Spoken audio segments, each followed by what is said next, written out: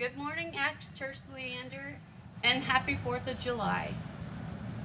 We are Lori and Chuck Lambert, and today we're going to read to you Exodus 24, verses 2 through 8. But Moses alone is to approach the Lord. The others must not come near, and the people may not come up with him.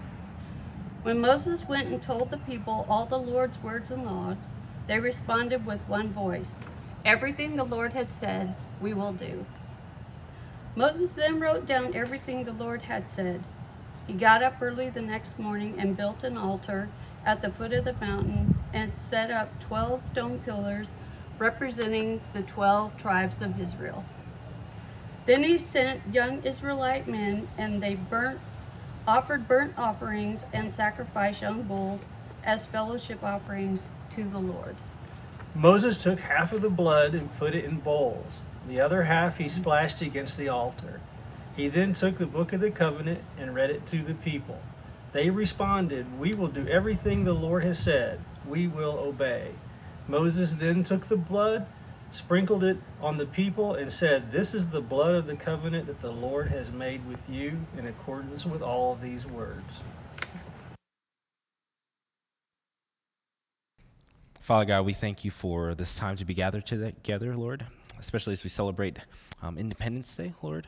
But ultimately, Lord, as we get into your word, as we study the scriptures in the book of Exodus, Father, I pray that we would reflect on the words that the Israelites said to you long ago, that we will do everything that you said.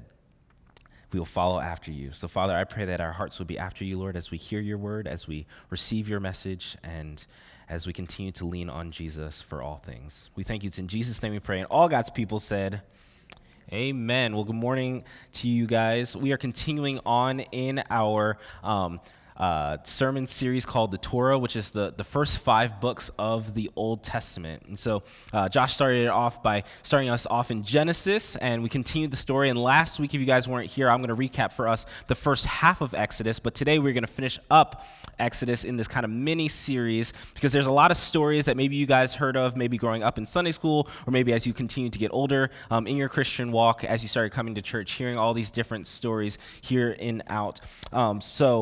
We're just going to kind of recap a little bit from last week and continue on into the story, because there's a lot of great stuff in here that I think is going to be fun for us today. I'm really excited about it. So last week we talked about how the Israelites were multiplying like rabbits in Egypt, right? They were growing, and Pharaoh got scared and got fearful, and they thought, what happens when the Israelites become more numerous than the Egyptians, right? And so he ends up enslaving all the Israelites, puts them into slavery, and then sets up this systemic genocide, right? Killing off so many young firstborn male babies by drowning them in the river, right? Not a really great way to start off a story. So as we continue on in that story, God continues to choose one person, Moses, to lead them out of this exile, out of Egypt, and towards the promised land that he promised to give to Abraham back in Genesis. But then over and over again, Moses goes to Pharaoh and he says, "Let my people go," right? And over again, Pharaoh continues to say no. So God continues to display his power through the work of different plagues with frogs and blood turning, or water turning into blood, gnats, flies, boils, all these different things. And finally, towards the end, the last plague is the Passover. The one that the Israelites, the Hebrews, that Jewish people even celebrate still to this day, right? Where the angel of death comes over Egypt and passes over all of those who had the blood of the lamb splashed on the doorpost. They were spared. And it ends up in continuous tragedy as the Israelites escape Egypt. They're headed into the wilderness. Pharaoh, still hard in heart, continues to chase after the Israelites. The Israelites cross through the Red Sea, right? God separates the waters, and as the Egyptians go through the Red Sea, it closes up on them. And that's the end story for Pharaoh. But as we continued on last week, we talked about how Israelites were in the wilderness, but they continued to complain because they had no food and no water. They only had to take a carry-on to get out, right? So they were complaining. They were like, "You brought us out into the wilderness to kill us, God." And continually, God continues to provide for them out of their groaning. And one of the things that I had us kind of think about and ponder last week was this question here. Will the Israelites be as hard-hearted as Pharaoh with God? And if so, then what about us? And this is where we kind of continue on in the story. So Israelites are in the wilderness now, and now there's an interaction that happens between Moses and God, God with his people, Moses with his people as well. But before we get into that, I want to share just a quick story. So this year, in August, my wife Christy and I will be celebrating 5 years of being married, so praise God for that. This is a picture from us back in 2016 on our honeymoon in Cancun, and we're going back to Cancun in August, which is super exciting. But one of the things that I still remember getting ready to for our wedding was reading the vows out loud for the very first time. I was surrounded by all my friends and all my family, and it was during a rehearsal where you just kind of practice and go through all the motions of the ceremony as a whole. And I still remember standing at this church and being right in the front, and Chrissy had already practiced walking down the aisle with her dad, and I was looking at her, and I was repeating the words that the pastor was saying in these vows. And we had talked about it beforehand. We had walked through the vows, but I never said it out loud. It was just like, oh yeah, I got it. But the first time during this rehearsal, I started rereading these vows out loud. And in front of all my friends and close family, I just started to just weep. And I started to cry because for the very first time, it hit me. I was like, I'm getting married, right? Maybe some of you guys have experienced that before, like this reality that, wow, this is a big deal. This is a huge deal. And as you read these words, you realize that these words have weight to them. They have power to them, that you are committing yourself to a lifelong relationship with this other person in all of these different things. And so the weight of it, as I'm sharing, I'm sounding like a blubbering idiot as I'm going back and forth, just saying these vows, and I'm like, I'm sorry, like I'm just trying to keep it together. But it just it hit me so hard because it was a commitment that I was going to make for the rest of my life, and that words had power. And the reason why I share this story as a whole is because what God was doing with the Israelites as they were in the wilderness was that he was making a commitment to these people. He approaches Moses, and in the continuation of the story, he says, I'm going to be your God, and you guys are going to be my people. I'm going to commit myself to you guys because I am who I am, right? That's his name, Yahweh. I am who I am. And you're no longer going to follow Pharaoh. Instead, you're going to follow me. And so as Moses is having this conversation with God up on this mountain, he continues to give these expectations, which we call the 10 Commandments, right? Or the 10 words is what it says.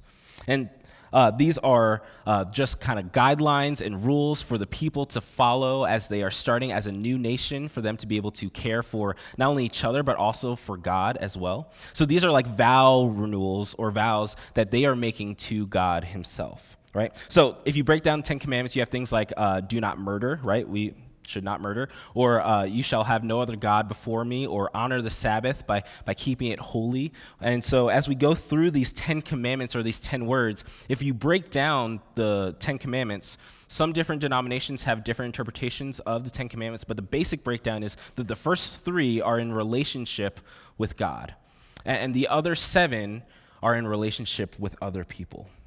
And I think this is huge because when God establishes this with his people, he says, not only do I want you to have a relationship with me, but I want you to have a relationship with other people as well, because they're my people, because they're my creation as a whole, right? Having a relationship with God not only involves just him, because he cares about the people that he created as well, right? So it's not only a personal relationship that we have with Jesus, but it's also a communal relationship that we have with each other, not only here, but to the rest of the world.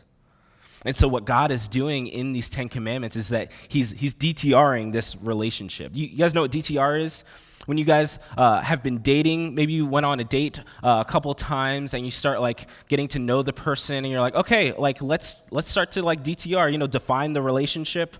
Maybe you guys have heard that before. You've been on a couple dates with people and you're like, okay, let's set up boundaries, right? I don't want you to be seeing other people. I don't want you to be going off and doing different dates with other people. I want to stay committed to you in this. What God is saying is, I'm going to define the relationship. You guys are going to be my people, and I'm going to be your God as a whole. And he expects the same for us to be able to follow those rules as well, and expects the Israelites to follow these. And that's where we get into the Bible reading that we read today, is that the people heard all of the 10 commandments, and they were like, yep, God, we fully commit to this. We are going to follow after you. All the things that you said, we will absolutely follow.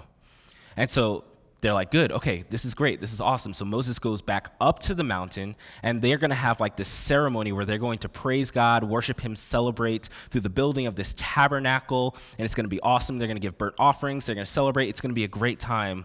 And then something tragic happens.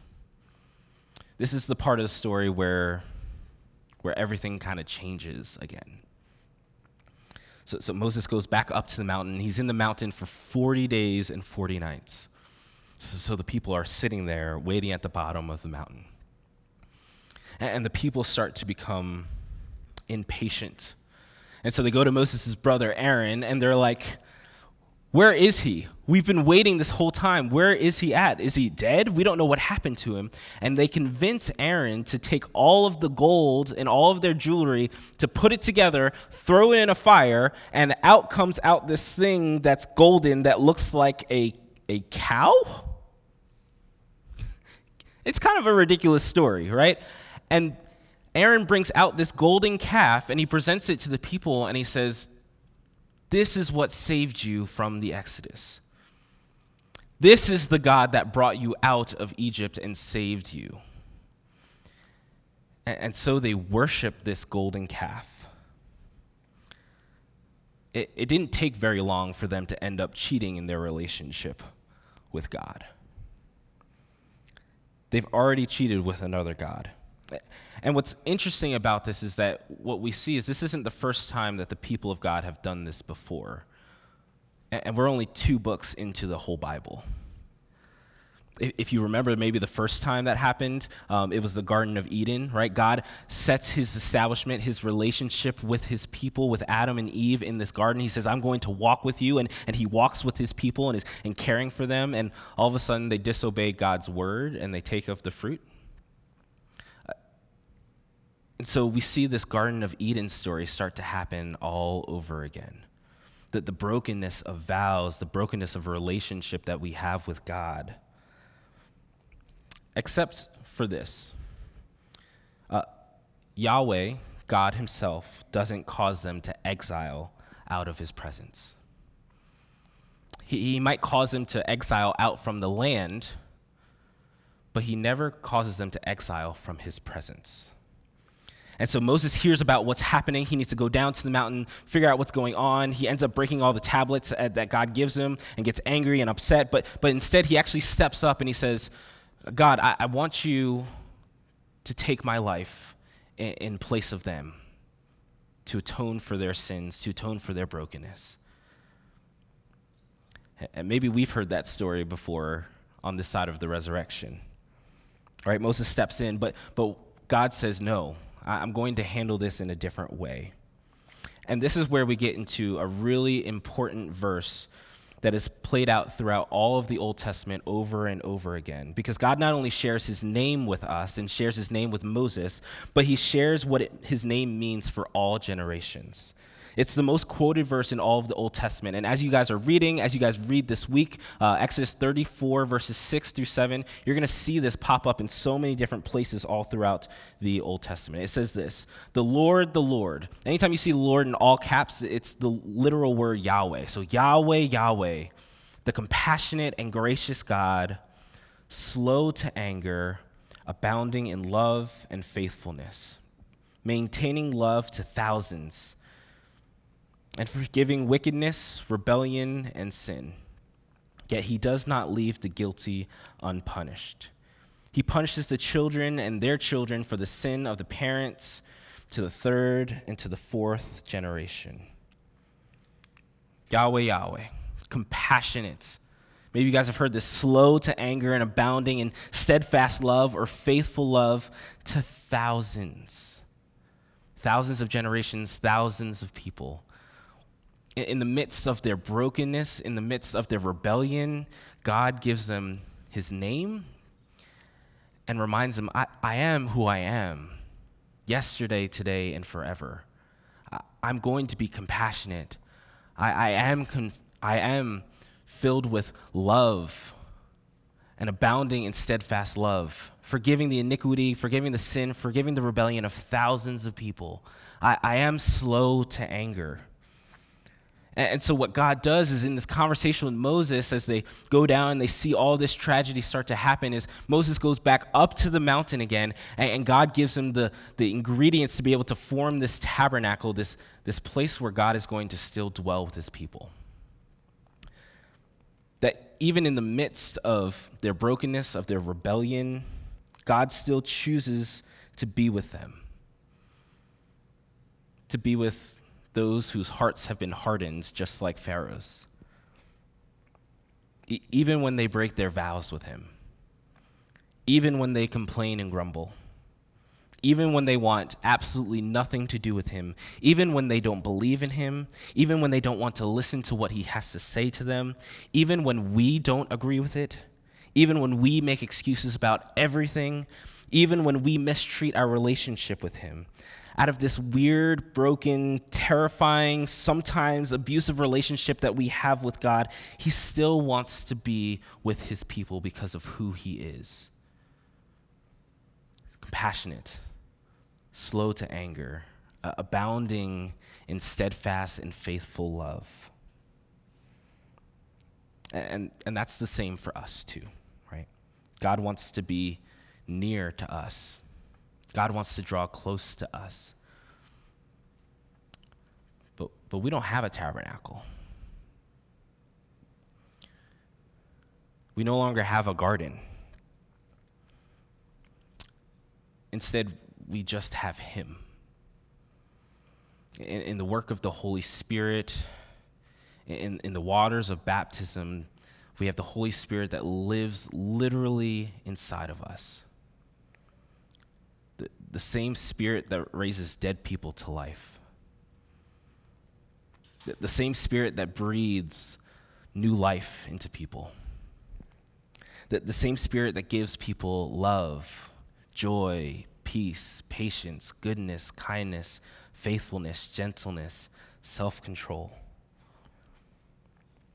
And so as we wrap up the story of the Exodus, it ends up with them building this tabernacle, and that God's presence is going to be in the tabernacle, that as they head out to the promised land and they head towards it, God is going to continually fight for them as his presence is there, that he's going to lead them through and watch their backs as well as they continue to move forward towards this promised land. And so as we finish up the story of the Exodus, this is the reality, is that we're still in the Exodus. We're still in this story because our story isn't over yet. We are freed wanderers in this desert of life. As we keep going and finding things to complain about, or searching for different things, or thinking that our positions back in the past have brought us up into a better position than what God has brought us into, we are freed wanderers in this desert of life. We're still complaining, broken, idol-serving, rebellious children that still get to come home to the Father out of his love through his Son, Jesus Christ. Jesus, the one that gives his life as a ransom, as the lamb who was slain, whose blood was spilt on a wooden cross so that the angel of death would pass over us. The same God, Jesus Christ, that drowns out our enemies in the depths of the water. The same righteous ruler that continues to rule as king even today. The one that advocates for our brokenness through his body and his blood, through simple bread and wine. And the one that, just like Moses, calls out to the enemy and continually says to let my people go. We are still in the Exodus, but we are in the Exodus with hope in Jesus. Let's pray.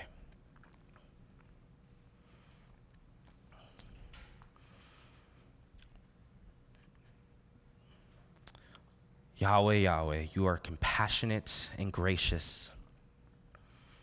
You are slow to anger, and you abound in faithful love, forgiving the sin and the rebellion of thousands,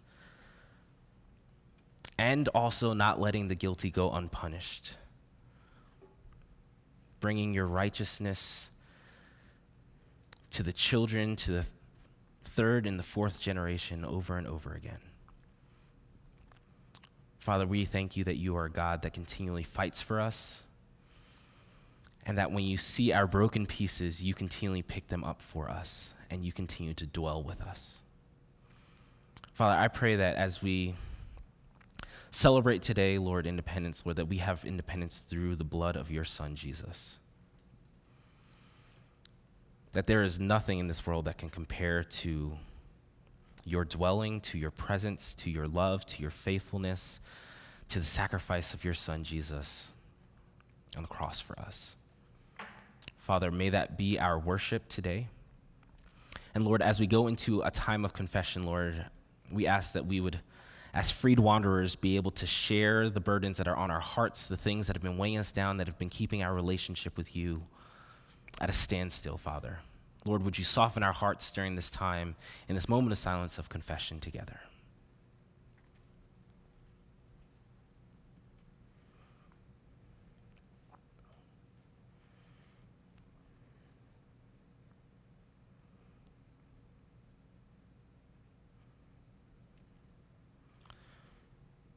Father, as your people that continue to groan and complain and rebel and serve other idols, Lord, would you remind us that you are a jealous God that continually pursues after us through the work of your Son, Jesus.